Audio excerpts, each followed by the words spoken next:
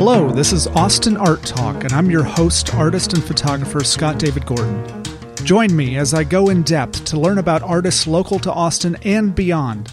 We will dig into their origins and explore their paths and careers as artists, struggles and triumphs, setbacks and successes, and everything in between. I really love creating this podcast, and hopefully we can all figure out together how to better connect and support each other and our local art communities, and create opportunities in abundance for ourselves through conversations like these and the ripples they create. This podcast is supported by people like you who find value in these talks and the work that goes into them and their production. Discover all the ways you can help keep this podcast going by visiting the support tab at austinarttalk.com. Consider sharing any episode that you love with someone you love, and give a minute to leave a rating and review or feedback. And follow along on Instagram to stay up to date and share any ideas or questions, or sign up with your email on the website. And keep in mind, no matter what you may be going through, you're not alone. That is why these conversations exist. Our shared humanity and experiences give us strength, hope, and a path forward. On to the heart of the show. John P. Weiss is a painter, writer, and cartoonist who, for the last 10 years of his career before he retired early to pursue art, was a police chief in Northern California. John's book, An Artful Life, Inspirational Stories and Essays for the Artist and Everyone, is what inspired me to reach out to him and have a conversation about being an artist and living an authentic and artful life. Be sure to check out the show notes to find links to all the books and artists that John references that we speak about in the interview. And one quick recommendation for all you podcast listeners. This is kind of a long interview, so what I always do is listen to podcasts at 1.5 speed, and I actually am so used to it now, if I listen to something at normal speed, it sounds like it's in slow motion, so that could save you some time. Here is my sincere and wide-ranging interview with John P. Weiss. Please enjoy. Well, thanks, John, for being on my podcast. Thanks, Scott. It's a pleasure to be here. I found your book, I don't know, maybe it was within the last year, and I had it on my bookshelf, and with things kind of slowing down, I pulled it off, and I started reading a chapter every day, and it is truly an inspirational book. I mean, the stories are really inspirational. They've really been helping me a lot right now, and, when I started digging into more of your reading and writing and looking at your work and reading about your life, I've just been so impressed with, it just seems to me like I don't know if you feel this way or how intentional it is. It just seems like your mission in life is to make the world a better place. And you're, coalescing a lot of things that you're reading, and you're into these articles, and you're creating your cartoons and the quotes and everything. It just seems like such a wonderful thing to be doing. It must be very fulfilling for you. Well, thank you for that. Yes, my background started in law enforcement, and the reason I was attracted to law enforcement was I really enjoyed helping people. Yeah. And I worked in a small town in Northern California, and it was a really intimate setting where you got to know everyone in the community. And so I got to interact, and I was able to help a lot of people. It was a very fulfilling career. And I carried that over with my art. I was cartooning back then, and for the local newspapers, and I loved entertaining people. And then it sort of morphed into writing, and I started writing. And now here I am today, a full-time writer and artist, and I get a lot of pleasure out of writing stories and illustrating them that touch people in some way positively.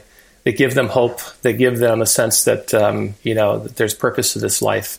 And I get some wonderful emails from readers.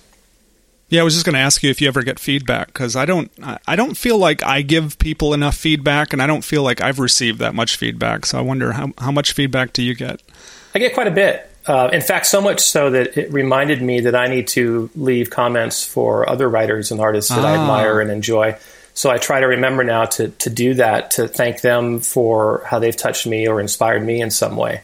But I get wonderful comments from readers of my blog, both on Medium and on my website, and from all over the world. And that's the thing that's most remarkable to me is the touch of the internet, that I have people in Turkey, people in India, people in England, people in Australia, Japan.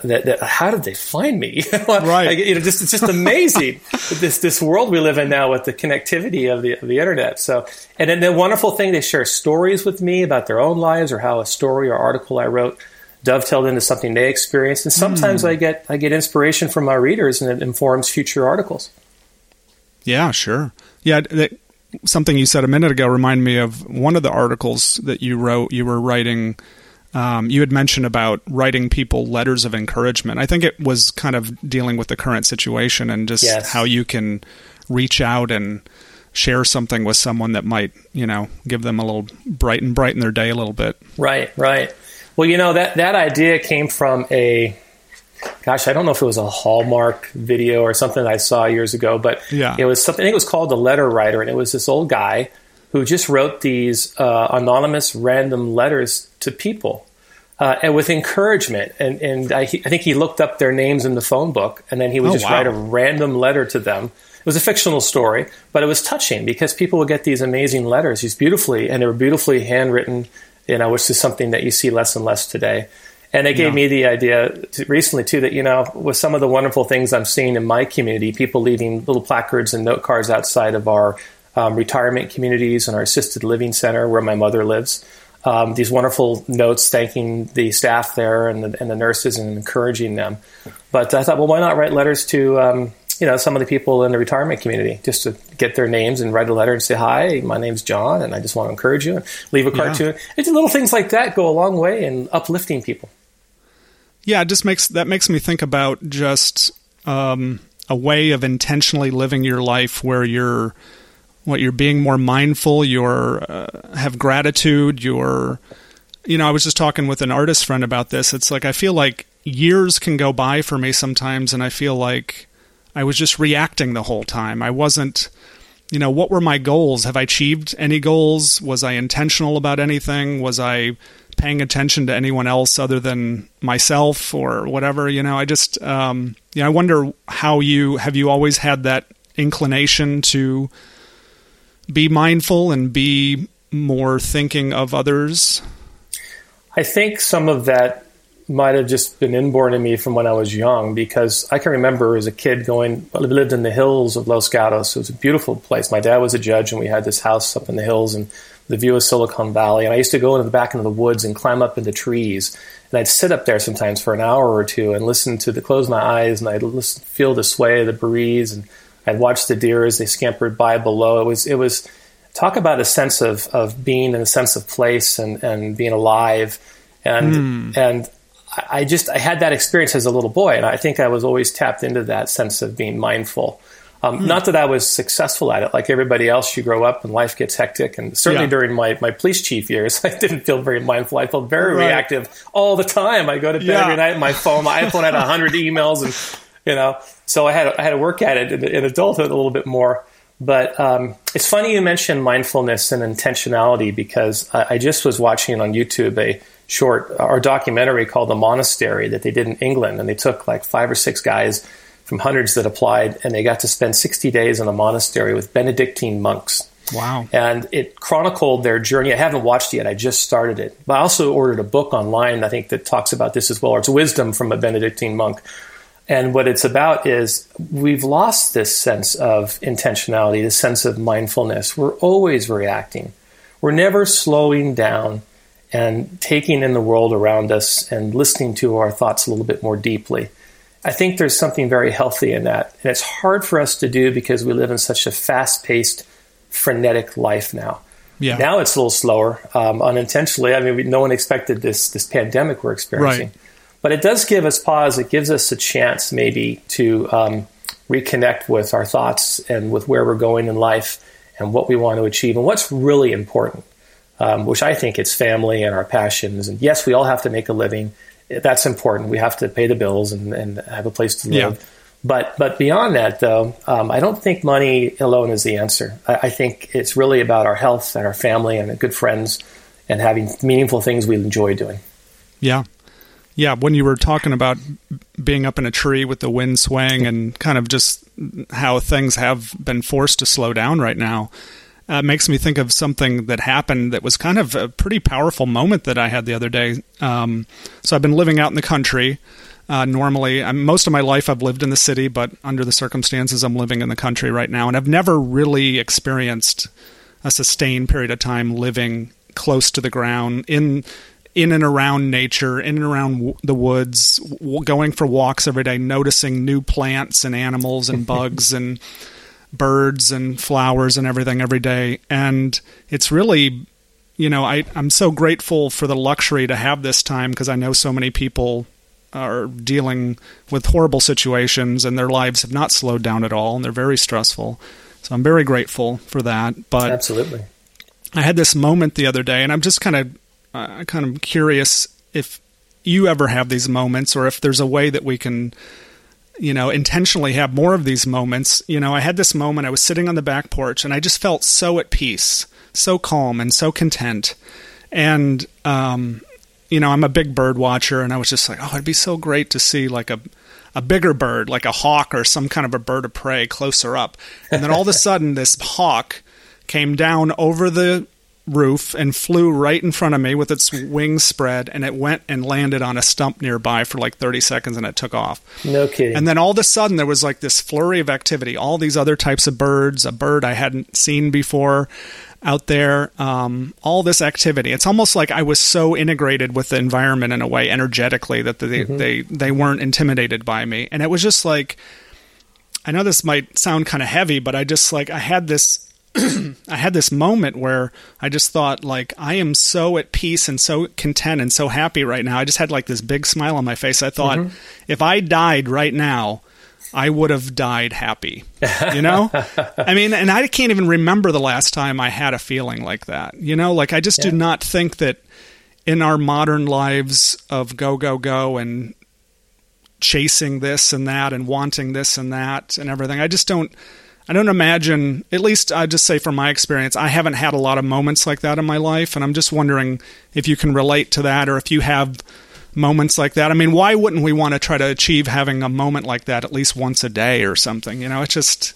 Right. What a great story. You know what you said about, you were thinking about the hawk and then it appeared. My wife likes to say, we do not live in a coincidental universe.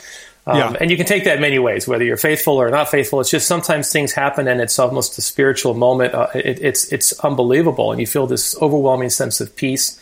Yeah. I used to feel that in the woods, and I walk every day with my dogs. I go several times a day. I walk here in southern Nevada, and where we live is a beautiful area, and there are birds everywhere. And I just sent my wife a video yesterday of a mockingbird trying to attack me. I guess I walked by her nest. And we have a little Verdon who visits every day in the backyard and goes to the hummingbird feeder. And then I saw the video you posted. That. Yeah, it's just amazing, and so I very much have slowed down and make sure that I make time to commune with nature. I don't go out in the boonies so much. I'm a little bit of a homebody right now with what's going on. Yeah. But I really enjoy nature. I always did, though. Ever since I can remember, I've always loved animals, and I think growing up in the woods and being around deer and possums and everything. I always loved animals. But I think the key is what you just said about, you're out in the country right now. You're away from your normal busy life in the city. You're not chasing down, all your ambitions. You just have time to slow down. And I think that people can do that if they make an effort to, if they prioritize it more. And I think there's a huge benefit to it, because it seems to correct our equilibrium a little bit. We slow down and we start to remember that, hey, I'm living. There's more to life than just chasing the apple nugget. You got to spend time with family. You got to get out and enjoy nature. Getting outdoors, just the fresh air is so good for you. Yeah. Yeah. No, I love it. So how would you describe yourself? You're a painter, you're a cartoonist, you're a writer. Is that kind of the main things you'd say? Yeah, I'm a little confused. I'm a little confused about what I am. I struggle with this for a few years now. I mean, for 26 years, right. A Renaissance man, a jack of all trades, master of none. Yeah. I think primarily, I've always thought of myself as an artist because since I was a kid, I was drawing. I was always drawing. I had a sketchbook everywhere I went. I mean, a great day for me was a sketchbook and just that I could draw on. Mm-hmm. And then early on, the drawing sort of morphed into a fascination and love of cartooning. When I was taking piano lessons from Irma Hinsenberg, my piano teacher in Los Gatos, California. She was a refugee from Latvia after the Soviets invaded their country.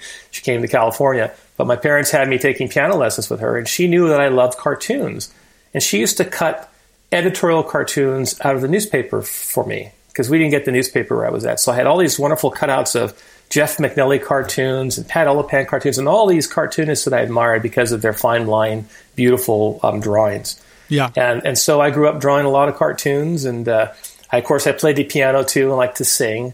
So I had a lot of creativity going around me. My dad was a weekend painter, so he did beautiful oil paintings. My mom liked to do a little bit of painting, and she took piano lessons as well. So I kind of grew up, we had a big library in our house. So I grew up around this creativity and artfulness. And it just carried through even during my law enforcement years. I kind of took a practical route. My dad said, John, it's great you want to be an artist, but have something, to fall back on. So I studied criminal justice in college and grad school and found a small police department that I loved in a beautiful town and became a cop there and worked my way up over the years. But I never lost that passion for art. I liked to write articles for the local newspaper. I started drawing cartoons for them. I would draw cartoons in the squad room and make fun of all the police and our antics and what happened in town, which brought a lot of levity to a serious job at times.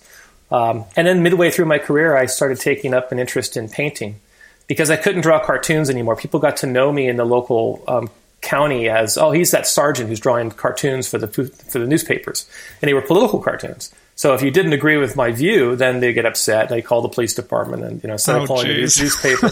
And my chief at the time said, John, you ought to be a cartoonist or a cop. You can't be both. So, So then I thought, I'll become a painter. So I started studying painting. I found this artist, Scott L. Christensen in Idaho, who I just loved his landscapes. He's a master. And I took a workshop with him, and then I came back and took an advanced workshop. And then I got to know him, and he thought I was a novelty because he had mostly artists that taking his classes. He didn't have any, cops. And here's this young police chief who's in his class and probably bringing up the rear. I had people in there that did illustration work for DreamWorks and all. I mean, really great artists. Oh, wow. And I'm just getting my brushes wet. But I ended up building a rapport with him, and then he invited me back to a salon, me and just one other artist, for a week in his studio. In the winter, it was a magical thing. We got to spend looking at artwork every day and photographs, and then he would do studies, and we'd watch him, and we'd go out and paint. And so I started painting, and I fell in love with painting. And then after I retired, I started cartooning again. Then I started writing online a lot more, and the writing took off. In fact, my painting has suffered lately because I've done so much writing and illustrating that I'm trying to dive back into doing more painting now and getting that back. So I don't know what I am. I guess I tell people I'm a full-time writer and artist. Yeah. I wonder though, I had mentioned my cousin is a police officer in Florida, and he was talking about how much he has to write. I wonder if that contributed to your writing, just having to write probably thousands of reports over your police career. I don't know. I don't think that the police report writing had much to do with it. Okay. Because police report writing is very expository. I mean, it's just, who, what, when, where, what happened. It's very specific. I think I'd learn from it. I learned specificity. I learned brevity. I learned to really to very carefully describe things because they mattered in court. If you're describing in a police report how something happened or what somebody said, it matters that you get it right. Especially when you're looking at people that are being accused of a crime, you have to get it right because you're going to be cross-examined. And so I did learn how to be very precise. There's no question. I learned a lot of things from police work. I could probably spend an hour talking about how it has informed my writing in terms of how my experiences taught me a great deal about humanity and people. Sure. But in terms of writing, I think more it's been reading broadly has helped me a great deal, and just love of good prose, and learning brevity. I hired a copywriter a few years back, Damian Farnworth, who used to work for Copyblogger, and he taught me a lot about copywriting. Because writing online is different than writing for, say, a long form for a magazine or writing a book. It's just a different form of writing. People are impatient online. They don't want to have long chunks of text to have to read. You have to shorten down your paragraphs. Your titles are very important. People won't even read the article unless it has a compelling title. So you're constantly balancing between writing a compelling title but not going all the way into like clickbait. So it's a different kind of writing. But I learned a lot from other people and from reading, and that's informed my writing. Yeah, all the things you're talking about, how you write, I see those in your writing. I see the titles, I see how it's broken up by quotes and cartoons sometimes, or photos, and I have enjoyed that very much. It is, I see how some of the stories in your book, An Artful Life, have ended up online, and they're more kind of expanded with the cartoons and everything. Right. I really I've repurposed some of those articles because I wrote the book a few years back, and I've put some online to share them with a broader audience because my audience was smaller back then. But it's a funny thing you mentioned the book, because the stories in that book, I was just starting to write online, and I was writing on my blog, and in some respects I felt I had more freedom, because I didn't have much of an audience, and I was writing stories that just came to me that were really poignant. Some of them were poignant and a lot of emotion in them. And I felt that was some of my best writing. And what I found as I've written for a larger audience on websites like Medium is that I'm a little more constrained by the format. Yeah. There's another writer named Zat Rana, Zatrana, who writes beautiful articles. He's a polymath, and he reads deeply. He's a really bright guy. And he just moved away a little bit from Medium because he felt that he has to write a certain way on Medium online in order to keep an audience, because the kind of writing he's doing is almost academic. And writing sometimes online, people have a shorter attention span. They want a quick story, a quick message. So anyway, I just felt that in the early days, I could write a little more true to what my heart told me. And now I'm trying to find a way to strike that balance where I can still write some more poignant articles and stories that will still appeal to readers on a broader scale. Yeah. One thing I was kind of wondering as I was reading your book is like how, some of the stories seem autobiographical. Some of them are about other people. Like, is it like what part of it is based on something that actually happened to you or people that you knew, and what part of it is actually just something that you created? So, if you don't mind sharing. Sure. Some of the stories are autobiographical. Sometimes I've changed the names. There's a gentleman I mentioned in one story called Ted Strollo, and that story is a true story. I talk about it in the story and how my father met him. He was hit by a car in Los Gatos, California. My dad witnessed it, and he came to his aid, went to the hospital. He was a homeless man who lived in the woods in the hills of Los Gatos, and quite a character. He was an emigre from Italy. He was a master wood carvesman, and he lived alone in the woods. He made his own coffee with acorn coffee. And my dad sort of helped him out. He was an older gentleman, no real family. And my dad, being an attorney and a judge, he understood how to get him help. He got him some assistance. He was able to get him a low-income apartment in town, and befriended him. In fact, my family, my father and mother nursed him back to health when he got out of the hospital. He stayed at our house. My dad was just, I write about my dad a lot too, as far as autobiographical. Yeah. He's a frequent character in my work because he influenced me so much. He's such a good man, such a moral, ethical man. But we helped this man, Ted Strollo. I wrote about him. Some of the other stories are completely fictional. Sometimes being a cop, I would escape sometimes into music, or I'd watch music videos at night and write. I wrote one story called The Flower Thief, and it's this old gentleman who collects and steals flowers around town to bring to his wife, who has dementia in a dementia clinic, and he likes to bring him into her room. And in the town, they're trying to figure out who's stealing all their flowers. Right. And so that story was what germinated the idea for that story was, of all things, a country music video. With I forget the artist, I think it was Travis Tritt or one of these people, but it was a video with this guy who's going around cutting flowers, and he ends up bringing him into this hospital room for this woman, and there's flowers everywhere in the room, and I just got an idea to write a story about that. Another time I was watching an Adele video, Hello, which has like 1 billion views, and in that video there's one scene where there's this phone booth in the woods. It's beautifully done. The whole film I love that story. Yeah. It's a beautiful video, though, too. It's shot like in a sepia black and white tone, and I love the simplicity of black and white. But I got the idea for what would you do if you found a phone booth in the woods? And what would you do if you picked it up and it worked, but it called people back in time? Yeah. And that was what came up, my idea for the story I wrote, The Phone Booth in the Woods, where I ended up finding this phone booth and calling my father and talking. Just going back in time. So sometimes they're autobiographical stories. Sometimes they're inspired by videos or stories I've read. honestly, sometimes I don't know where they came from. They just popped into my head and I went with it and crafted the story. And other stories in my book are not stories, they're actual articles on how to improve your art or how to market your art better. So it's kind of a mixture. Yeah. I was actually wondering, because some of the things that you might in a story attribute as a quote to someone else, like the story about Alphonse Delgado, like the quote that he writes on the note on the back of the painting. I have it here, and I was just think it's so beautiful. But you wrote that. There is no Alphonse Delgado, is there? No, I just made him up. If you don't mind, I'm going to read a few sentences of his note, because I just thought, this podcast is mostly listened to by artists, and I just thought it was such a beautiful message. Sure. Artwork and creative expression are gifts we give ourselves, the ones we love, and others. We might dream of artistic fame and recognition, but this is not the purpose of art. The purpose of art is to touch others, to inspire, move, instigate thought, and remind all that the true measure of a life is love, authenticity, and meaningful contribution. Do not burden yourself with regrets, unfulfilled dreams, and sadness. If you have loved truly, if you have improved the lives of others, if you have raised well-adjusted children, then you have lived a worthwhile life. Your artistic expression, whether widely recognized or obscure, reflects your deepest humanity and spirit. That is enough. It sounds like what you live by, pretty much. Well, I try. I talk to my wife.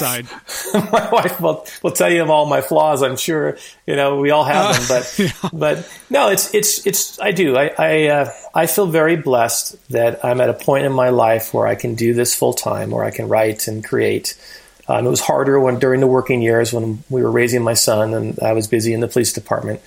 But I do try to live my life by that. I tried to live my life by that when I was in law enforcement too. And I tried to share that message with the staff that I work with, a bunch of great people.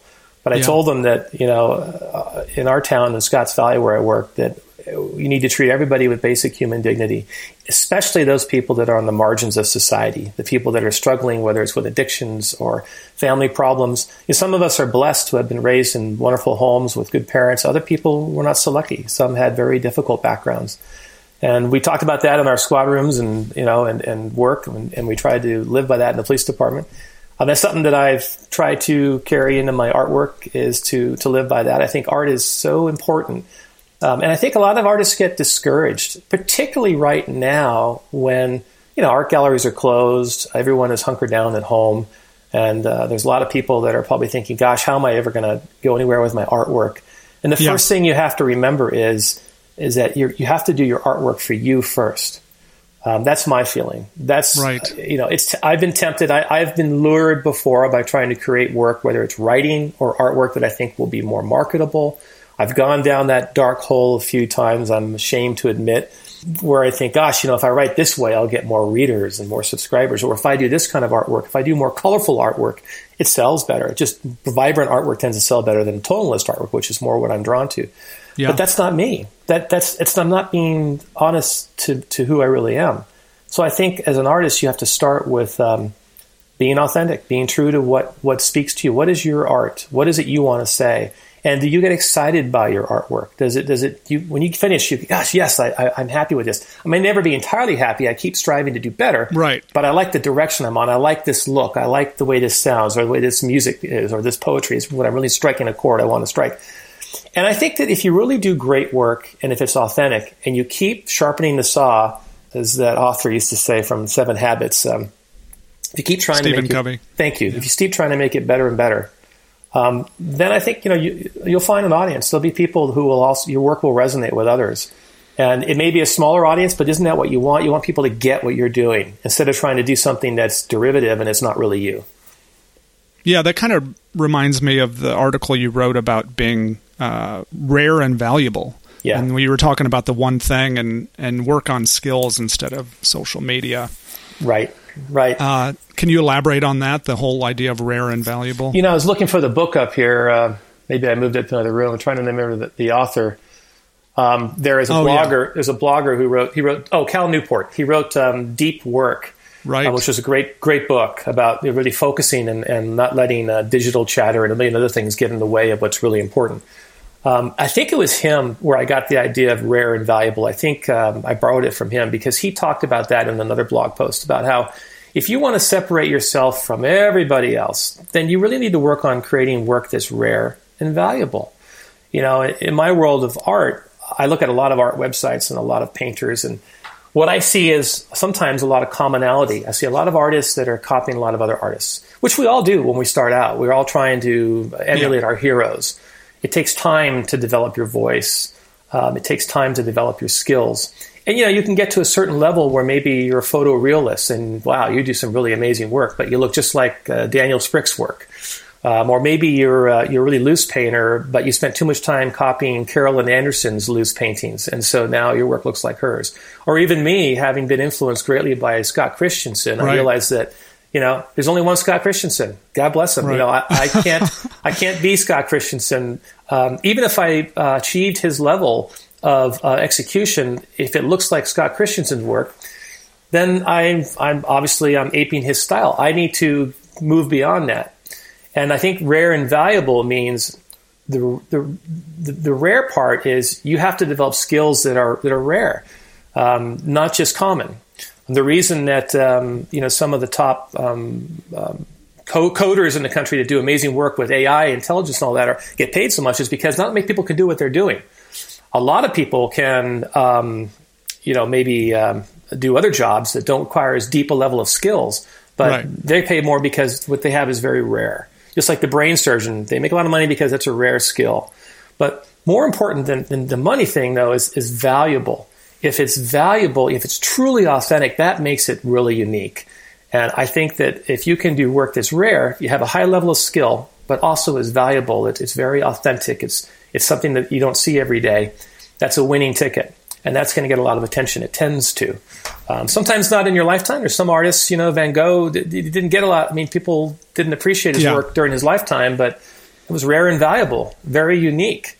When we look back on it now, Claude Monet, wow, when he first started going really colorful and becoming an impressionist versus the more classical style, that initially was, not as appreciated. It took time for people to really appreciate how rare and valuable that new approach was. Yeah.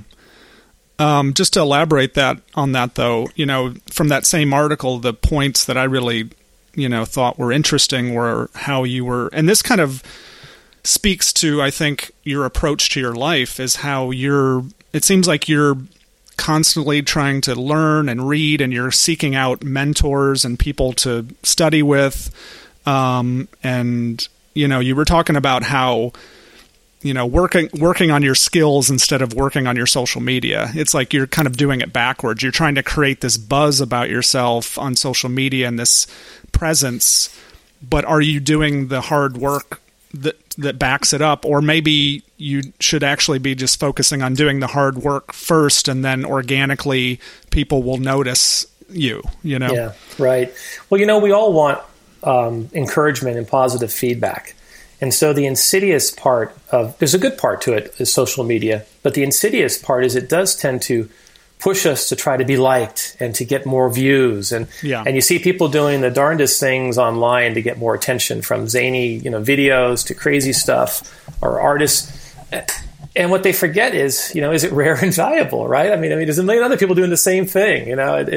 It's you can do outrageous artwork and people may go, that's different, that's kind of weird. But is it really you, or are you just trying to get attention? What I've been wrestling with a little bit lately is, I developed a bit of a following from my writing online because I had a unique combination. I was writing for a while and I had a bit of a little small audience, which was great. I was very thankful that people were interested in my writing.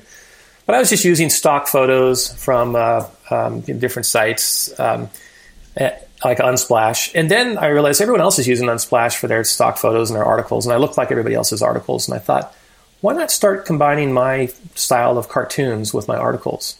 Because I draw kind of old school editorial style, sketchy cartoons. And when I started doing that, it really separated me online, and people started following me quite a bit. And it's funny how articles I'd written before that I simply repurposed, put the cartoons with, suddenly were getting attention. So I realized that that was kind of rare and valuable, something different than what everyone else is doing. And it was also authentic because I love drawing the cartoons, and it worked with my writing. But what I found is that of late, I've been going back to slowing down a bit with social media. I've been spending more time during this quarantine time studying.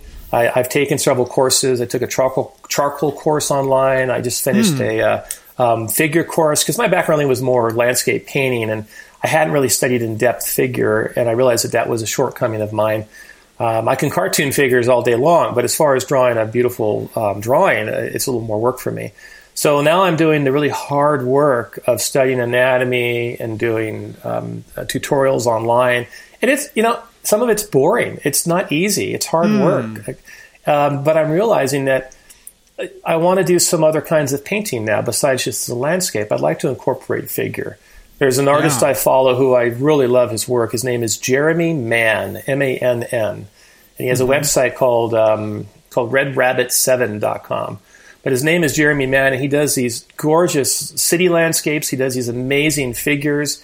He hires these models, and he takes old photographs of them, but he uses these old homemade cameras. He likes old school analog cameras.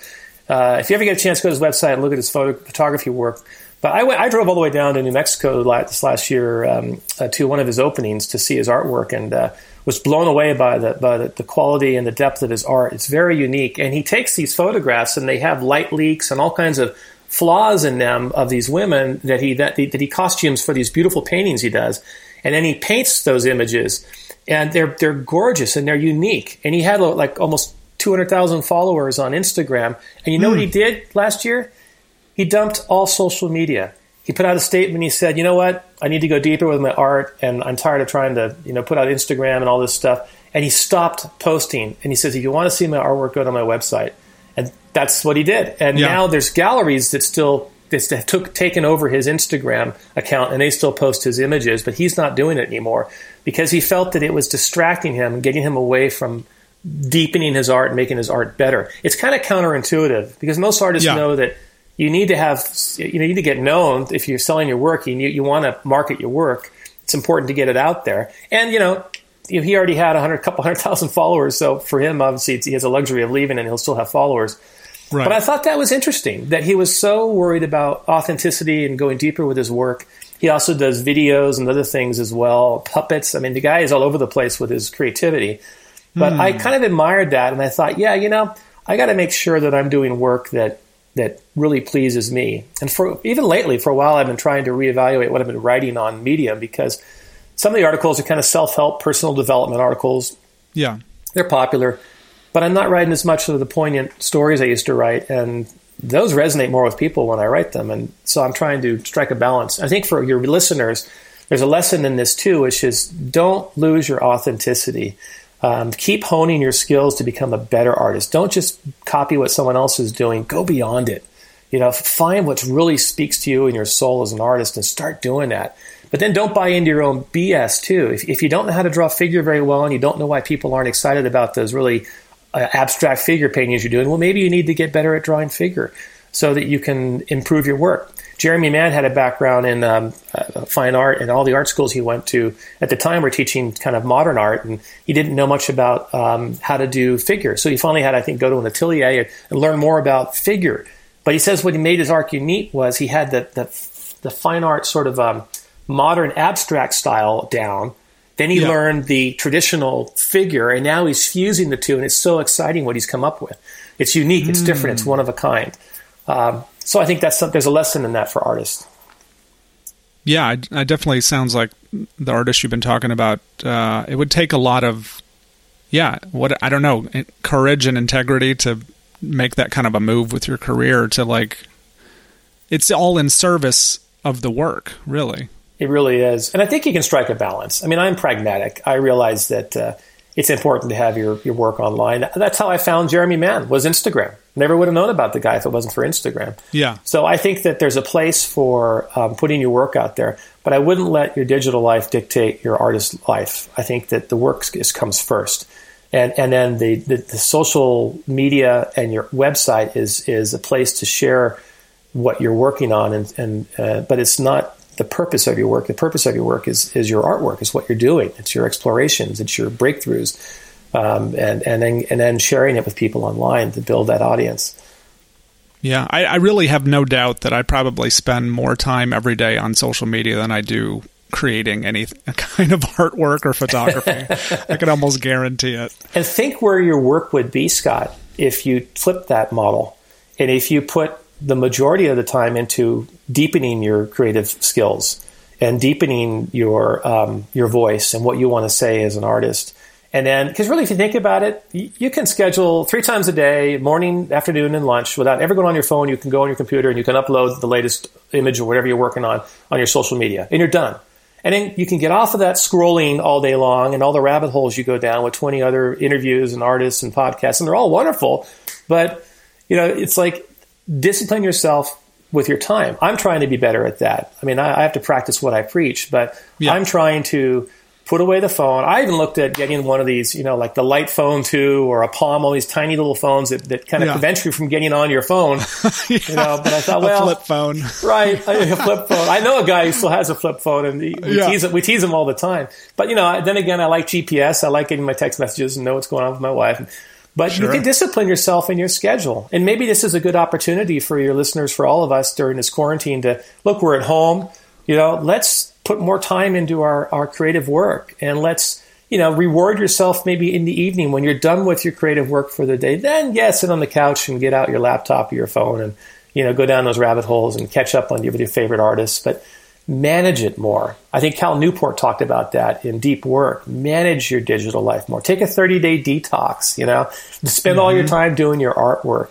And that's the thing, what would you do if there was no social media anymore? What would you put your time into? I know for me, I'd still be drawing and painting. Maybe my artwork would be even better, but I'd spend less time trying to put it out there, or getting distracted with online stuff. Yeah, I think discipline is huge, and I've really been personally trying to work on more discipline in my life, because I think, taking a phrase from someone that I follow a little bit, I don't know if you know Jocko Willink at all. He's an ex-Navy SEAL. Jocko, really Jocko. Yeah, I know exactly who he is. Yep. Yeah, discipline equals freedom. He talks about that all the time, and he's very hardcore about it. But I do feel like the more disciplined and intentional you can be with your life, and even your daily routine, that does lead to more freedom and possibility and potential. Absolutely, there's no question about it. Growing up, I was probably undisciplined, typical free-spirited teenager. Loved to play tennis and run around and and draw, and I wasn't as focused on my academics as probably a B.C. student in high school. And my dad, much to his chagrin, he was an intellectual, and John, you need to read more like your sister, and and so discipline took time for me, and I was so thankful in a way that I ended up going into law enforcement, because I learned discipline from a police academy, from having to learn how to work schedules, how to deal with people, how to be more patient. And my mentors in the police department, the sergeants and leaders that helped me grow as a person, I learned a great deal about discipline, and from my father. He taught me to make my bed every morning, first thing. Like that admiral who gave that speech, wrote the book about the first win of the day. Yeah, right. And there's so much truth to that discipline is everything, and it's so hard. But once you do it, you feel so good. It's amazing. I changed my life over the last several years. A lot of habits that I changed. I completely cut alcohol out of my life. I used to love wine at night and beer, but sometimes I had a faulty off switch. I'd have one glass, let's have 3, and next thing you know, I've blown the whole evening, and I could have been productive. And then one day I just made a decision, I'm going to cut that out of my life. It's better for my digestion.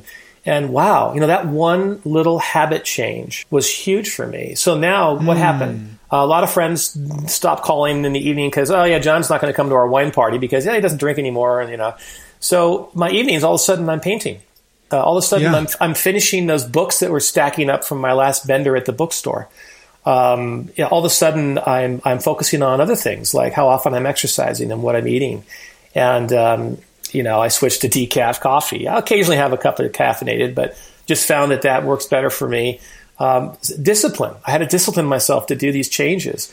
Now that I'm home and I can't go to the gym, I'm trying to discipline myself how to work out differently. I can't order weights because there's no weights to order online because everyone bought them all and the shipping. So I'm online learning how to do like reverse push-ups so I can work biceps and triceps with my bathtub. And I'm morphing into this workout at home, and I'm realizing, I didn't really need to go to the gym. I have everything I need right here. I just wasn't disciplined enough to do it. There's a ritual with going to the gym. Oh, I'm going to the gym. I'm going to talk to 6 people for an hour and work out for 20 minutes. And so now the accountability helps. And you did mention in one of your stories about having a trainer. I think that can absolutely. It depends. I'm forced into it because of the current situation. But I guess my message is, you're right. Discipline is the key. It's and accountability is huge. And I think, like I said, you can split the difference. You can have accountability online. You can have mentors online that you can talk to that help you. I'm all for that, is for finding things that move you forward and help you be the better person you want to be. Yeah. I'm wondering, one of the big struggles I think a lot of people have around being an artist is having a day job. How do I balance that? And do you still feel like your dad was right to say for you to have to go into like a law enforcement or have a regular job? Because do you ever think about where you'd be if you had just been an artist the whole time? Like, Scott, there are times that I think to myself that, gosh, what if I had just followed my passion when I was young? I'd be so much further along now with my. I feel like I'm 55 and now I'm still feel like I'm playing catch up on where I want to be as an artist. I look at the painters that I admire, the Jeremy Lipkings of the world, and the Scott Christiansens and these amazing painters that have such amazing skill. What if I gone to an atelier and learned these skills early on? Where would I be now? But on the other hand, I remind myself that broad experiences inform who we are and how we develop as an artist. Because I'm also a writer, and if I'd been doing art the full time, I wouldn't have had all these stories, amazing stories and experiences that I was fortunate to experience in my police career. From sheer terror to moments of just sheer beauty and everything in between, from seeing death up close and personal at car accidents and having to do death notifications and tell someone that their loved one is gone. You never forget that. You just never forget that. And that has shaped who I am today and the sensitivities that I have and the appreciation I have for beauty and people and the good things in life. I think I probably would have had a lot of those same feelings as if I'd been an artist all the time, but I don't know. I just don't know. I feel thankful that I had my police career because I was able to retire at 52 years old with a good pension and medical benefits and dive into artwork full time now without the stress of having to worry about making a living from it. I have the freedom and the luxury to do the artwork that I want to do instead of what the gallery says is selling or what social media says is more popular. So I feel very blessed by that. I don't tell people, though, that you shouldn't follow your passion. If you want to be a full-time artist, be a full-time artist, but be realistic about it. But I tell people, too, your question about juggling, a career maybe in your passion, because let's face it, probably most artists have to do something to pay the bills while they're developing as an artist. Right. And so I've written about this before. I called it pragmatic juggling. It's learning how to manage your time wisely so you can maximize your time away from work to pursue your art. And this can be very difficult. You may be in a season in your life, if you're a single mother, where you're working 2 jobs and taking care of the kids. And who has time for the poetry that she really loves? It may be a couple hours at night. I dated a woman years ago before I got married who was a novelist. And she went through a divorce, and she had a young boy who had some special needs. And she had to work full-time and take care of her kid. But you know what she did? She spent every night from like 9 o'clock till about midnight writing on her laptop. And then when she finally had some time off from work, she went to a writer's workshop and had her mom take care of her son. She whittled away. She was a pragmatic juggler. She juggled her time. She said no to things that were not as important. She put her kid first. She did her work, and then she focused on her writing. She became a successful novelist, and she has several novels and did very well, and remarried and moved on with her life, and really remarkable because she was so good about disciplining herself to make time for her writing. So I think if you're a writer, if you're a musician, if you're a poet, if you're a painter, Maybe you're not crazy about your daytime job right now or your evening job, whatever it may be, but say no to unnecessary commitments. And we hate to say no. I had a hard time saying no to people because I'm a nice guy. I say yes. But I finally walked away from the Rotary Club I was in for years because I realized that it was just cutting into my time on the weekends too much for my art. And I never would move forward if I didn't do that. Yeah. And so, you got to make those hard choices. You got to say no to things that are not important. Put your family first. They are the most important. Make the income you need to make, and then say no to as many things that are inessential as possible so that you can focus on your art. And you'll keep growing. And there'll come a time when things will change. Like for me, I used to fantasize about being a full-time writer and artist. Well, now I'm a full-time writer and artist. It's pretty cool. But you know what? I love it. I would have loved to have done it my whole career. But then I would have missed out on all those experiences and things I had in my law enforcement career. And sometimes you learn the darndest things from, maybe you have a janitorial job in the evenings to make ends meet. But you know what? You meet the most amazing people. You see the most interesting things. My dad used to tell me, talk to the janitor in your building at night because they have secrets that other people don't know. And it's true. I met a guy, a janitor in our police department I used to talk to, and his son had been in the gang and was shot and killed. And he told me what that was like to have that kind of just tremendous loss. And he told me what his son's life was like and how it happened and what he does now and what brings him passion and his faith. And what an interesting man he was. Because, I took the time to talk to him and learn about who he was. And he told me things about the police department I didn't know. Did you know that your guys do this? And this happens upstairs in City Hall. And, it was amazing. So it's, so you learn a lot. You know what that makes me think of, just talking to the janitor, is like kind of connected to the just sending out words of encouragement to people. It's like kind of just like giving everyone the benefit of the doubt, or just assuming that everyone has their own struggle. It's so easy to be dismissive of someone or get mad at them over something trivial or not talk to someone. I mean, I feel like it's so hard for us even just to kind of have conversations with strangers or random people. Like we have fear or whatever it is. We don't want to be judged, or we don't want to be bothered, or we don't want to get sucked into a conversation or whatever. But I just feel like everyone has a story. Everyone has things they've been through. Even if they're a jerk, it's like they're struggling with something. It's like everyone deserves the benefit of the doubt. Everyone deserves compassion. Everyone deserves to be connected with, What a wonderful truth. We have more that connects us and separates us. We all want to have a good life. We want to be loved. We want to do meaningful work. We want to be recognized for the things that we do. I mean, this is not, rocket science. This is something that all people want to have in all cultures. And we get so blinded sometimes by our own tribes or our own politics or our own views, and we forget to see that humanity. Now, that doesn't mean we should let people take advantage of us, and we have to protect ourselves from people that would do us wrong. But gosh, there is so much beauty in people if we slow down and take the time to listen. We mentioned earlier that series, The Monastery, and I ordered the book, and I'm looking forward to getting this book because that was one of the things that this Benedictine monk talked about was learning to listen. Just to listen. Whether you're outside on a walk, listening to the birds, let that feed your soul, but also learning to listen to people more. Something I'm very bad at. I'm trying to get better at. I'm half Irish, so I've got that talker side in me. I can talk about all kinds of things that interest me. But every time I've shut up and listened, wow. The other day I was sitting in the hot tub with my wife. She's a nurse. And I sat there and it was just very quiet. I was listening to the birds. It was at nighttime. We were sitting in the hot tub. And she mentioned something about her work. And I said, really? Tell me more. And she started just talking. And because I was relaxed, I wasn't busy chattering about what I worked on that day or taking the lead.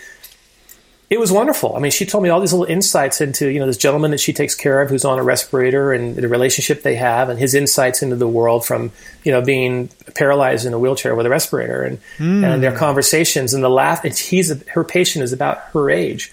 So they were bantering back and forth. She's been taking care of him for a while. But because I really listened deeply, I got such a better insight into what she does at work and the relationship she has with her patient and what she gets out of that relationship, the gifts that he gives her, the insights that he shares with her. And she's very intuitive, an amazing person. She does this way more than I do it. and she's quieter and listens more and remembers a lot more too. I need to be more like her. Yeah. But thank God I was quiet. So I think there's a lesson in that too. We're always so quick to want to finish the conversation. We're so quick to want to diagnose he's a Republican. I can tell by the way he talks, or he's a liberal because of, the way he looks, or she doesn't like our work.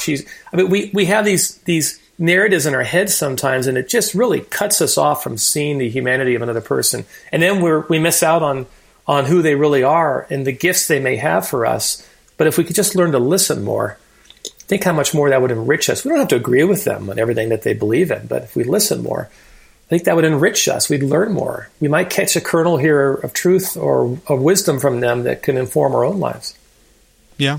I mean, I think that, to me, that relates to a feeling that I have often of just wanting to be humble, and not assume that I know anything, Yeah. just be a humble student of life, I think the older I get, the more I realize I don't know very much. It's like, I think I know a lot. Exactly. And no, I really don't.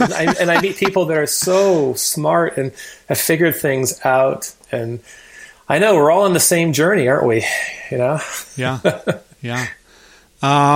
Maybe we could talk a little bit about something I read that you wrote about emotional maturity, learning that. I mean, I think this is obviously all connected. And in your article that you were writing about emotional maturity, you said that it definitely can be learned, and you list 5 suggestions: self-development, see problems as opportunities, delay gratification, develop empathy, and be teachable. I was wondering if you could elaborate on your whole kind of philosophy about emotional maturity at all. Sure. So many people may have heard emotional intelligence. There's a book about that, and somewhat similar. But one of the number one things I looked for when I was hiring new police officers and dispatchers, I would get a huge packet with their background and everything about them. They have to go through so many hoops to get hired now, from a lie detector test to psychology exam, all this stuff. Yeah. But in the end, I have to make the decision about hiring somebody.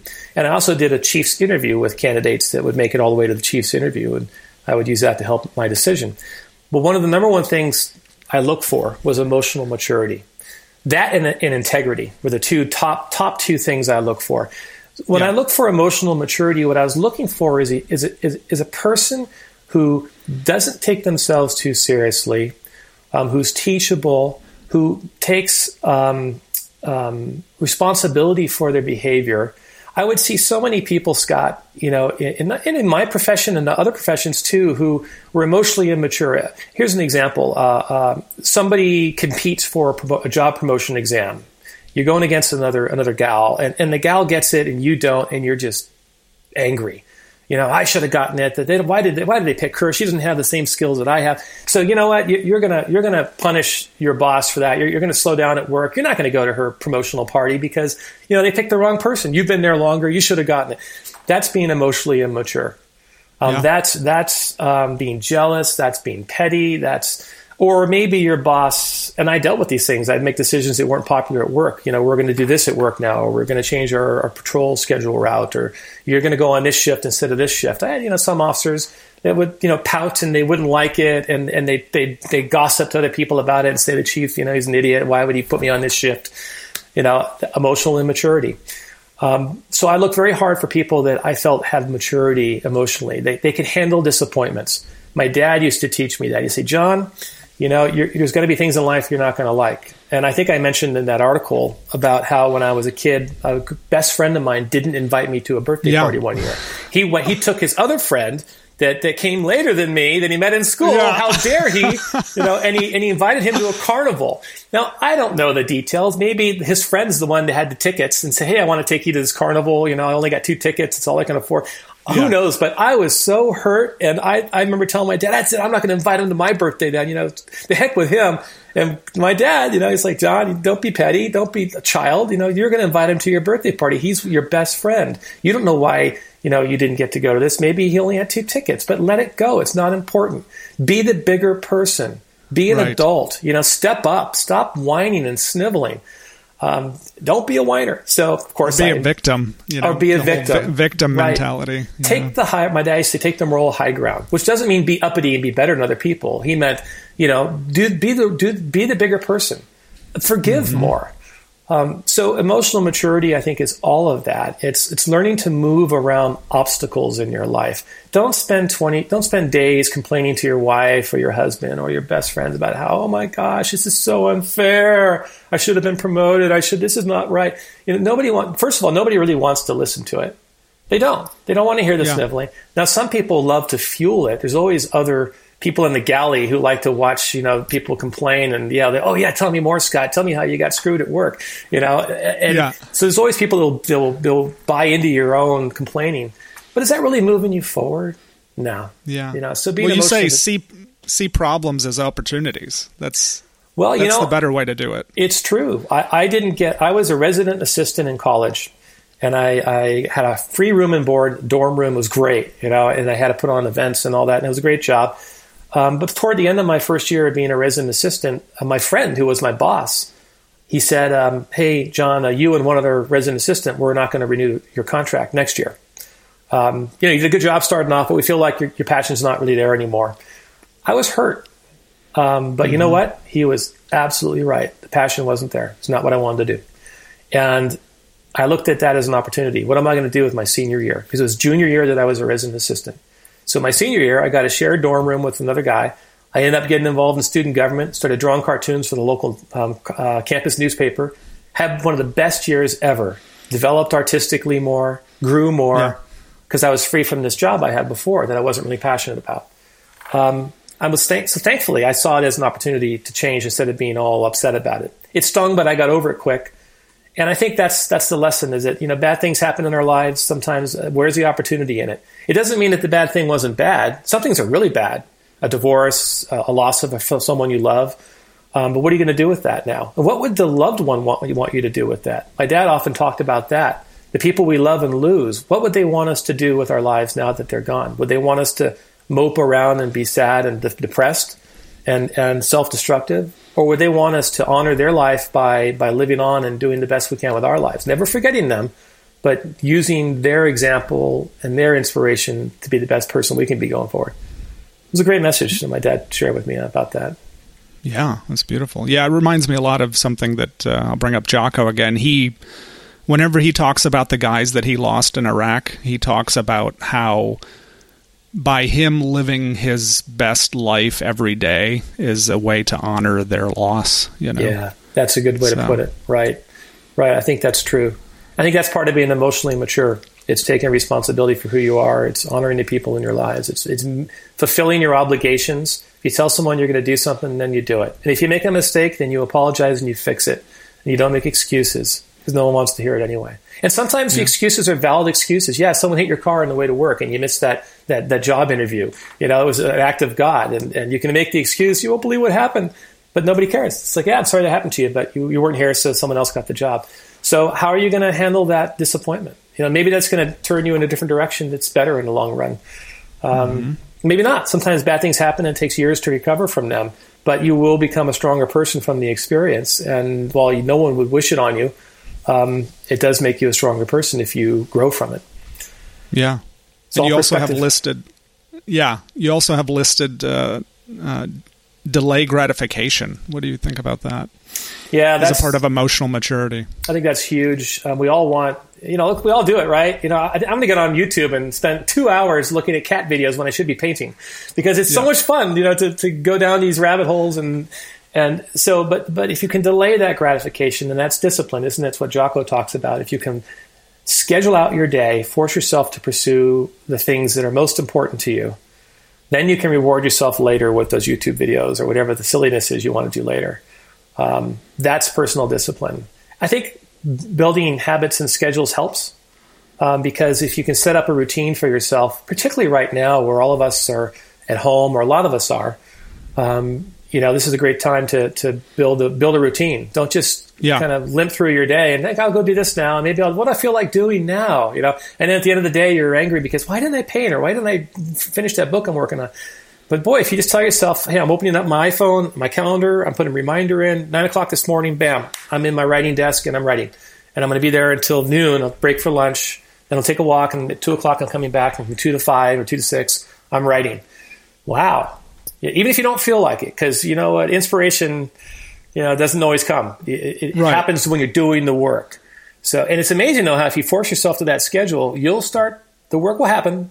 Maybe a slow start. Some days may be better than others, but you will achieve way more than if you just leave it to chance.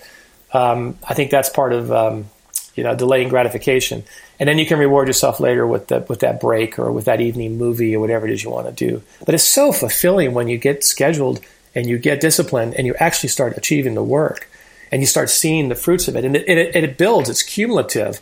The first couple of days of me taking a figure drawing course, the drawings weren't spectacular. But gosh, the more I keep at it, I'm seeing development. I'm seeing growth. And it's hard. I'd rather go out and do fun stuff, or do stuff I'm good at. But yeah. I know the reward comes later, just like working out. If you work out every day, a little bit every day, James Clear writes about this a lot in his book, Atomic Habits, and on his blog. It builds over time. It's that you're investing in yourself every day a little bit, because you're disciplined. And all of a sudden, a year goes by, and all those push-ups and sit-ups you're doing and working out, look at you. You're not the same guy you were or the same gal you were a year ago. You look great. It's because you've made that a habit. You've made that a routine. You've delayed gratification. All the things that have been really valuable to me in my life, I think a lot of it had to do with delayed gratification, putting off the fun stuff and doing the hard work. It's how I going to college and got my degrees. It's how I achieved at work and studied for promotional exams. And it probably is true for a lot of other people too. Yeah. Yeah. There's a couple things that came to mind when you were talking. There's a book that I've been reading by Mason Curry called Daily Rituals of Artists. And there's definitely a theme through. I mean, these are like super famous artists and writers, and almost all of them have like a very strict schedule every day, the way I write from this time to this time, and then I have lunch, and then this and that. But it also, what you were saying made me think of a podcast. I can't remember which podcast it was, but the gentleman in the podcast was talking about how, let's say if he's doing a workout, he's not doing the workout for him right now. He's doing the workout for him 5 years from now, because it's like you're investing in your future self. And, yeah, exactly. Imagine yourself, a couple years from now, who do you want that person to be? Right. It's, I mean, we lose that in the day-to-day minutia, but if you have that goal in mind, and it pays to write it down. Write down, here's my goal. Here's my 1 year, 5 year. I'm not a huge list person. I know some people do that. I'm more into a kind of routine. I try to set a routine, and then my work moves forward from there. But I do think it helps to visualize who you want to be, where do you want to go, what kind of work do you want to do. And once you have that in your mind, you work towards that. You set up habits and routines to get you there. And, I learn from other people too. I think you need to make time for online and to read books and to learn how other people achieve their success, and then work towards that. But yeah, discipline, emotional maturity, all those things are a huge part in getting where you want to go. Yeah. There's a couple different directions we could go. Just notes that I have from things that I've read that you've written. We could talk about the prison wisdom, the 5 strategies. We could talk about joy. We could talk about the magic of proximity, living a simple life, happiness. Any of those things strike you? Well, actually, one of the more obscure ones probably is the proximity. When I was writing about proximity, I was writing about how you set up things around you influences your life. Where you live, where you put your utensils in the kitchen, where your tools are for your artwork or your writing in your house. Proximity dovetails into another topic too, which I write about quite a bit, which is minimalism and simplicity. Yeah. So maybe that's an area that might be of value to your listeners. Right now, minimalism is sort of the in thing. A lot of people are writing about it. And simplicity. But I have to say that has had a lot of value for me. When I first discovered minimalism, I think I was reading Joshua Becker on Becoming Minimalist, and I learned about theminimalist.com, these two other fellows who kind of left corporate life and moved off into Montana somewhere in a cabin and started living a simpler life. And it made me think about how I was living my life and clutter and how I wanted to configure my life. And what I realized was simplicity is such a wonderful way to become more efficient at achieving your dreams and becoming a better artist. I started reorganizing my studio. I used to have like 12 different pochade boxes or paint boxes. I just love paint boxes, and I go online and buy new ones, and I build my own, and I modify them, and it was just ridiculous. I mean, my wife would shake her head and say, yeah, you're becoming a professional paint box maker, but why don't you actually do a painting, you know? And a lot of artists are like this, right? We get all wrapped up, we nerd out in the tools. Oh, I want to get this new painting knife. Have you seen those rosemary brushes are the bomb, you know? And so we get so wrapped up in the tools and getting everything just right. And then we never paint. I know when I was at a workshop with Scott Christensen, he took us out on location. He said, okay, everybody, we're going to be out here. We're going to paint the scene right here at the Indian River. And okay, so we're all busy painting or getting ready to paint. I'm still setting up my boxes. Okay, time's up. We're moving to the next location. He gave us like 30 minutes. I said, are you crazy? 30 minutes? I can't even get my stuff set up. He says, you have to learn how to move faster and stop trying to make a pretty painting. Just do a quick sketch. Try to capture just the essential of the scene. And he made us go from site to site to site. Well, we got faster and faster because we knew we only had 30 minutes, then we had to leave again. And all of a sudden, I started thinking about how do I want to set up my gear and my I don't need this big French easel. You know, I moved to these little paint boxes, and I moved to smaller little canvas boards because I could paint faster. And I got way more simplified and organized in how my equipment, just a few brushes. I had everything set up just so I could open it up, put it on a tripod, and go. Same thing with my studio. I made sure I had my palette was foldable so I could open it up and the paints were already in it, already wet, already ready to go. I could just paint. The proximity of everything was near at hand, one drawer with the brushes in it, my solvents right there in the same place every day. I set up my palette the same way every day. Limited palette with the 3 colors in white. Knew where they were, so I didn't have to think about it. Simplified, minimized. Then I started looking at my overall studio. What things do I not need in my studio anymore? I'm going to get rid of this stuff. Then that dovetailed into my clothing. God, I'm in the morning going through this shirt, that pair of pants, what do I want to wear? Well, simplified that. I donated a ton of stuff to the Goodwill. I pared down my clothing to a few essential things I could wear every day. People don't really notice what you wear anyway. So simplifying and adopting minimalism has helped me a great deal. I just don't like clutter. My life's simpler when I have less stuff. Now I'm working on trying to simplify like apps on my phone and on my computer. And I'm always trying to simplify down. My website, simplified that down. I can't stand websites with pop-ups and a million bells and whistles. I want to just get to the heart of why I'm there for the writing, the artwork, the poetry, whatever it is. So, I've got one sign-up page on my website. I probably violate all the rules of, how to build a list fast. But I don't care because I want my readers to go to a website that's simple. There's an image on the front page. You can an about page. You can look at the artwork. You can read my writing. You can sign up if you want to. Buy my book. Simple. And I just find that my brain breathes when I don't have a lot of clutter all the time. Yeah. And I think for a lot of artists, no, that's me. There's a guy down in Texas who David Arms is his name, and he has an amazing gift shop, and he's an artist. He has a studio filled with stuff from all over the world that he's collected, and it's beautiful. And I could spend an hour just walking through his studio and looking at everything. It's amazing. That works for him. He has all this stuff. It inspires him. Jeremy Mann, the artist I mentioned before, his studio is just cluttered with a million drawings and stuff everywhere. So I'm not saying that minimalism and simplicity is the right formula for everybody. Some people are very creative by having lots of stuff, but it's worked for me.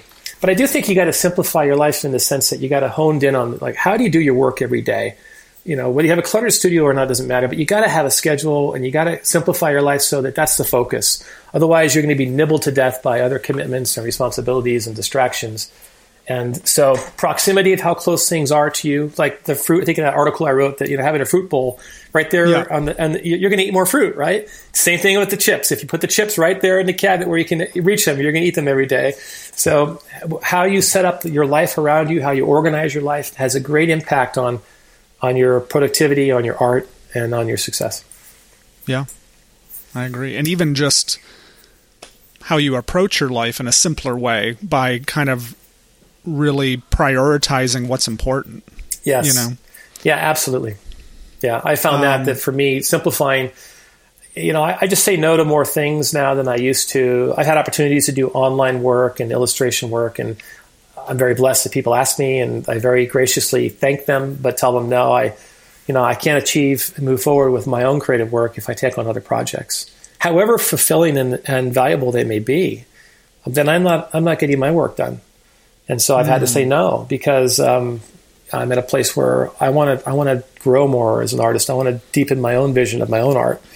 And so, you got to learn how to say no. Yeah. Yeah. I feel like I've been saying no. I mean, it's been easier in a way too, because no one really expects you to do anything right now. Yeah, that's true. Right now is a good chance for people to truly, dive into their creativity more if they can.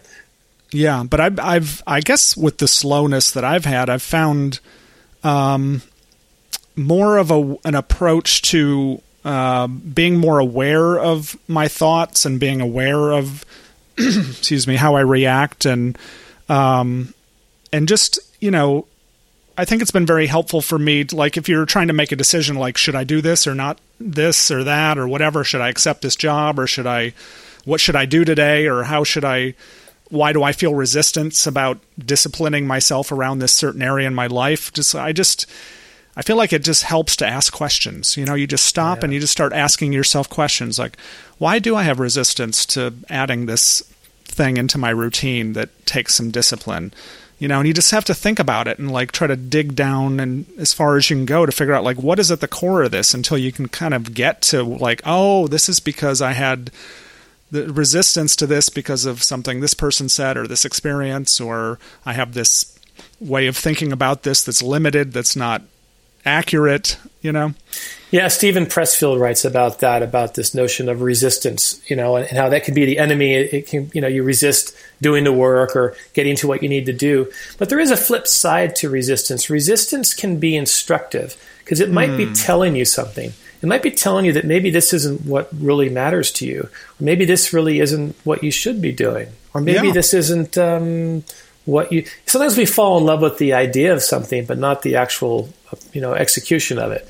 Some people say, I want to be a poet. Oh, I love poetry and I love reading it. But they never write any poetry. They read a lot of it, or, they talk to the people about it. I'm a poet, but no, they're on social media talking about poetry and they're collecting poetry and they got a Pinterest page full of poems, but they're not writing any poetry because maybe they don't really want to be a poet. Maybe they thought they did, but that resistance is that they love poetry, just like some people love fine art, but they don't really have the discipline or the will or the deep, true desire to study art to become an artist themselves.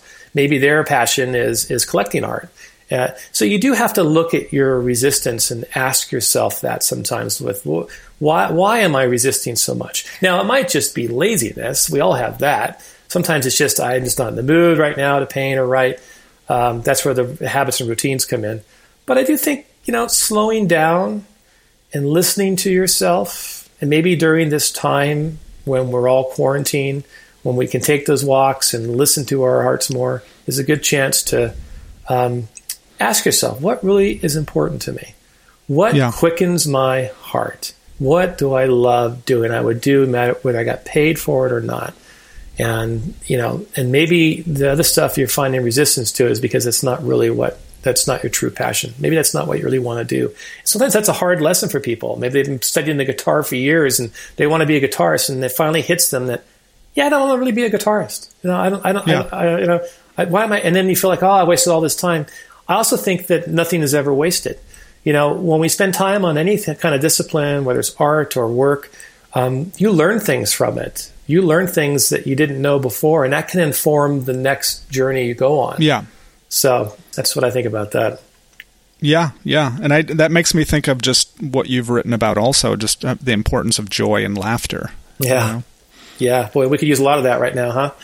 You know, I mean, as I look around, when I do pick up the news at night or read the paper and I see people banging pots and singing in Italy when they've been just overrun with this terrible, virus, I see that human spirit of people cheering and fire trucks outside the hospitals cheering the doctors and nurses, and people outside the grocery store applauding when the trucker drives up with the toilet paper, and our food. Thank God for these people. But it's the joy of life. We all want to have a good life, and we appreciate people that are helping us to live it, even during these difficult times.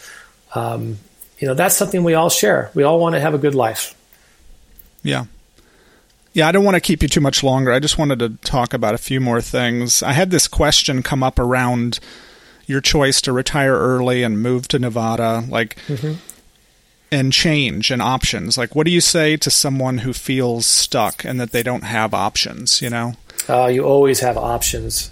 You know, I remember years ago studying with Scott Christensen, and I was telling him, oh, gosh, I wish I could be like you and just be painting every day in my studio. And he looked at me and he said, well, why not, John? I'm like, well, because I have responsibilities. I have a job. I have a son, my wife. You know, I can't just up and... He's like, you always have options. You know, do you have to live in California? Could you live somewhere more affordable? Or, you know, could you make a transition plan? I mean, and it stayed with me. Now, I ended up enjoying my career enough in law enforcement that I didn't feel like I had to get out of it. I didn't hate it. I understand some people really hate their job. But you always have options. Yes, we moved. I intentionally retired early. I could have maximized my pension and had a higher pension if I'd worked 5 more years. And it would have meant quite a bit more money and 5 more years and then retire. But I decided to go out the door at 52. It was a good time in my life where the police department was running well. I had good people working with me. And I really didn't want to wait any longer to dive into my creative life. So I came up with a plan. I talked about it with my wife. She was a nurse. She worked part-time. My son was still in school. But we had planned well, and we knew that we could make a transition. So we looked around. We had friends that lived in southern Nevada here near Vegas. The homes are cheaper here. It's a little bit hotter here in the summer than where I lived in California. We lived near the coast in California, beautiful area, but also incredibly expensive. I mean, condos in the town I lived in were going for like $700,000 and up. It was ridiculous. And so we sold our home after I retired in California. We moved here to southern Vegas with some other friends that live in the same area. We got a beautiful home here. We got more of a house than we had in California because it's more affordable here, with a pool and a hot tub. It's just beautiful. But they have no state income tax here. So it was just more affordable for us to move here and have me transition into a full-time life as a writer and an artist. And I had a police pension that I knew I could survive on, but I didn't know whether I'd make any money writing or painting. I thought, well, if I do, great. But I was at a point, and I was fortunate enough to be at a point where I could do it full-time. And if I didn't make money, fine, I still had a pension. But I could have done it earlier in my career. Looking back now, I realized I wasn't tied down. I could have very easily have transitioned. Could have moved to Idaho where Scott Christensen lived, where homes were way more affordable. I could have taken a part-time job and started painting full-time and really accelerated my art career. Where there's a will, there's a way. There's just sacrifices you have to make to get there. And you also have to decide if it's fair to the family, because it isn't just your decision if you have children, if you have a spouse. Everyone has to be on board and discuss it on how we're going to make this transition. But people do it all the time. People move all the time. They make changes all the time. And you know what? It's totally doable, and you can change your life. Maybe it's a lateral move from one job as an engineer to another job as an engineer with a company you like better. Maybe it's taking a part-time job that brings in the bills, and maybe your spouse works a little bit more so you can start painting full-time. You have to have a plan, though. You can't just do it and say, I'm going to go self-actualize and become a poet, or you're probably going to starve, and your wife's going to be very mad at you. So you have to be smart about it. You have to plan. It may take a year in advance planning, maybe longer. But you can come up with a plan. You can set up things to make that transition, to make a move, to take a different job. People do it every day. And sometimes they do it because... And a lot of people right now are going to be forced into it, aren't they? With layoffs and all that. Some people are suddenly out of work, and their job may never be available again. So they need to start thinking about, what's my plan? I have a good friend who worked for years in JCPenney, and he's out of work until they reopen. Well, I've been reading on the papers about, JCPenney may never reopen. They were already going through a structural deficit and looking at how they're going to regroup and looking at bankruptcy, and they may never come back. And I called them up and said, have you looked at Amazon?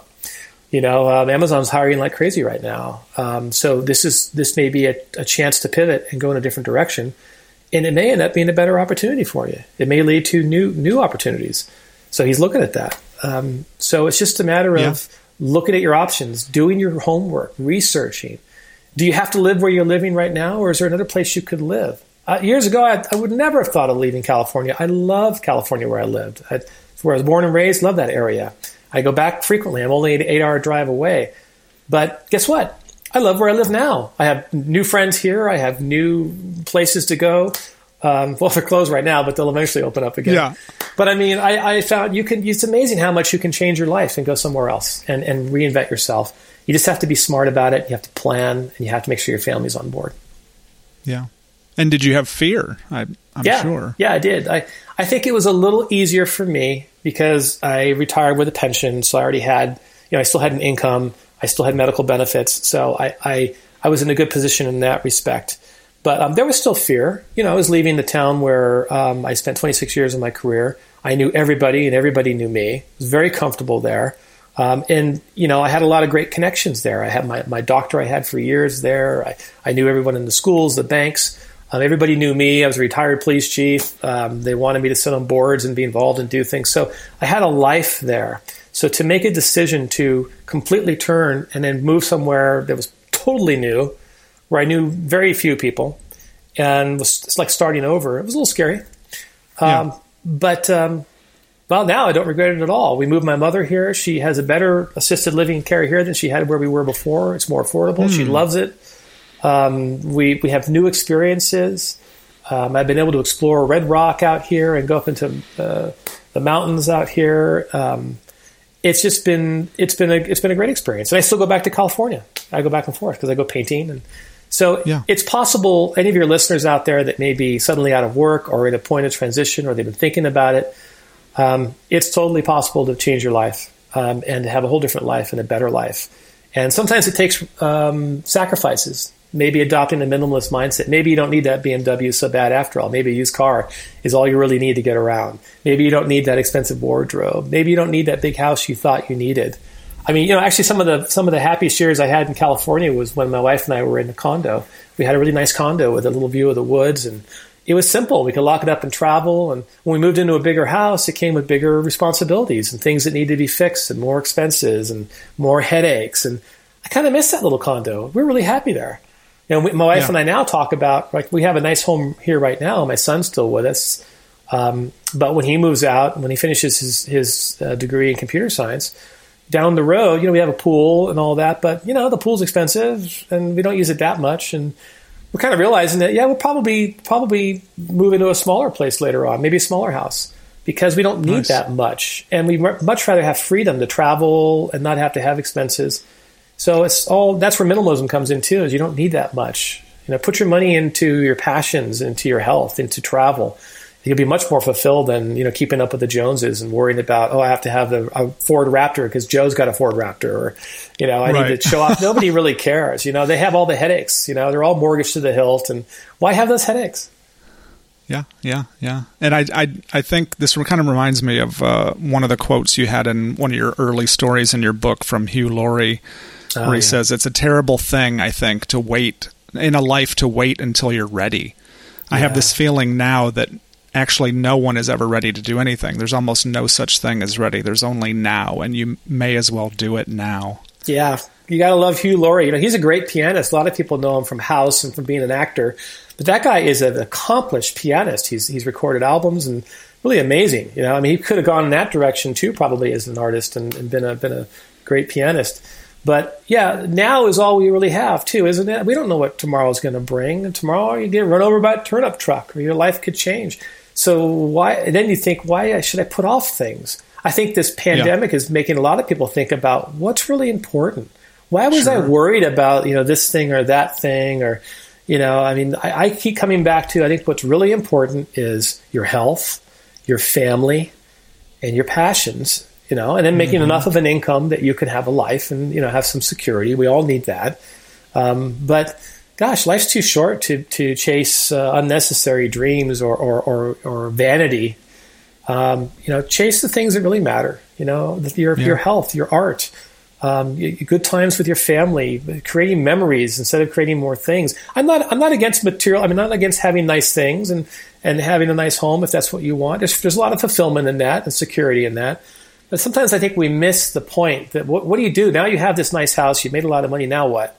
It's like that quote I shared in one of my articles from Jim Carrey, it's, I wish more people could get famous and rich and find out that it's not the answer, And I met a lot of people in my police career that were multimillionaires. We had a nice community where I policed in, and we went to their houses a lot. And there was addiction, there was divorce, there was cheating, there was alcohol problems, there was unhappiness. And they had everything, huge home, multiple cars, boats. And some of these people were very wealthy and just miserable. Now, I met some wealthy people that were also very happy, wonderful people who were very well-adjusted and deserved everything they had, and they had very good lives. So it's not that you can't be wealthy and also be happy, but money alone isn't the answer. It's more. Even the people I knew that were wealthy and very happy told me that no, it's not the money. It's my health. It's my family. It's that I'm able to pursue the things I love that make and help other people. And that was a common theme I saw with a lot of people in my career, in my life, that are happy, is that they tend to give back. They tend to don't just think about themselves. That's a pretty your universe gets small very quickly if you're at the center of it. But if you think about your family and others and how you can inspire other people, either with your artwork, with your writing, with your music, your poetry, your paintings, if you move other people, then I think you're doing something that's really, really matters. And it's something that's going to fulfill you because you're helping other people. You're inspiring them or helping them to grow. And then they may help other people. And what a legacy that is, isn't it? I mean, none of us live forever, and we may never be famous. I mean, Abraham Lincoln's mother, nobody remembers her. They visit his grave and all that. But, Mary Todd, was a stepmom who really took in Abe as her own son. And she inspired him, and she put everything into him, his love of reading and books. Her legacy is part of his legacy, I think, even though she's not well remembered. But if it wasn't for her, would we have had an Abraham Lincoln? So I think that, in ways we can't know, the artwork you put out there, the writing may inspire people and help people to live a better life, to treat their children better, to appreciate their spouses more, to appreciate beauty in life more. And isn't that the ultimate, I guess, gift of being an artist, is to know that you're perpetuating beauty in the world and helping other people. And you'll pass on, but you don't even know who you've helped. The little boy whose father was more tender to him because he appreciated the article you wrote. Or, the little girl who decided she is going to become a dancer because she saw your YouTube video of you dancing and what an amazing ballerina you are. Or the poet the farmer who read poetry. I remember I read about a farmer once who was so moved by David Odrasic, Fife for Fighting. He was a musician and a singer, and he wrote this song 100 years old. It was so moving. And this guy, he's a farmer, and he's listening to this song from this musician in New York or wherever he lives, that inspired him. He's like, I was in tears in my concubine listening to your song about life, about when I was 15 years old, and I had the world as my future. And now I'm 45, and the sea is rising, and now I'm 85, and now I'm 100 years old. I'm just happy to be breathing. But this farmer was moved by a musician and his singing from another state, another time. And I think that's the power of art, is how we can touch other people and make people's lives better. Yeah. I think we should really take seriously the power that we have to affect other people. We should take it very seriously every day. And we can either increase good things in the world and happiness, or we can, create more suffering. I guess it's our choice, right? It's true. Now, I know art encompasses many things. There's social commentary. Some people do very nihilistic art. There's that wants to tear down, and that art doesn't appeal to me as much. I like artwork that tries to uplift people.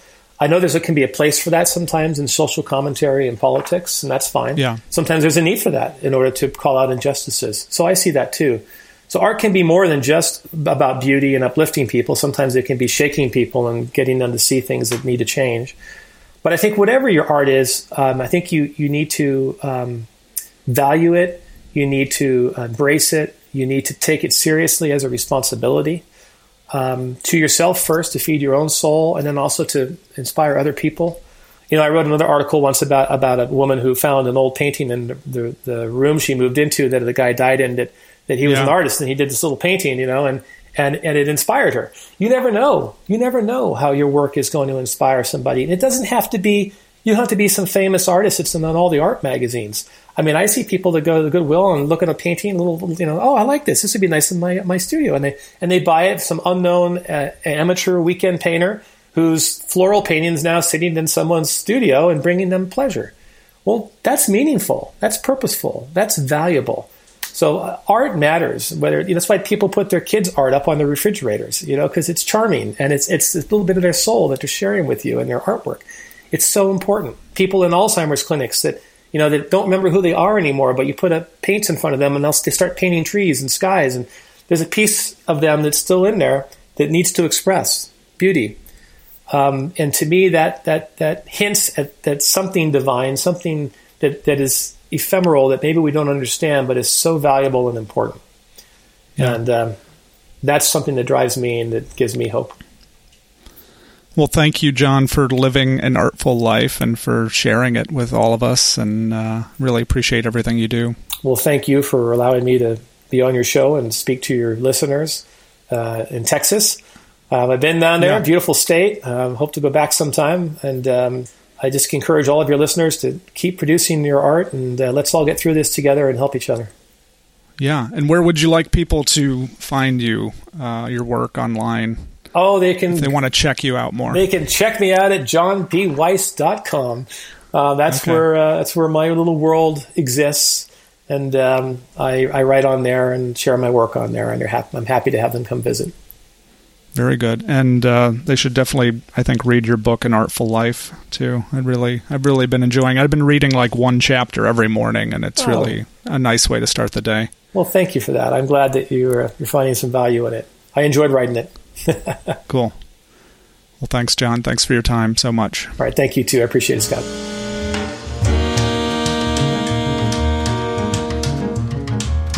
Thanks for listening. One more thing before you go. If this episode or any other I've produced have helped you or added value to your life, please support the podcast so it can continue and grow. Just go to austinarttalk.com/support. There you can find a link to my Patreon page, and there is also a PayPal option and an Amazon affiliate link. I couldn't keep doing this without your help. All the best to you, and take care.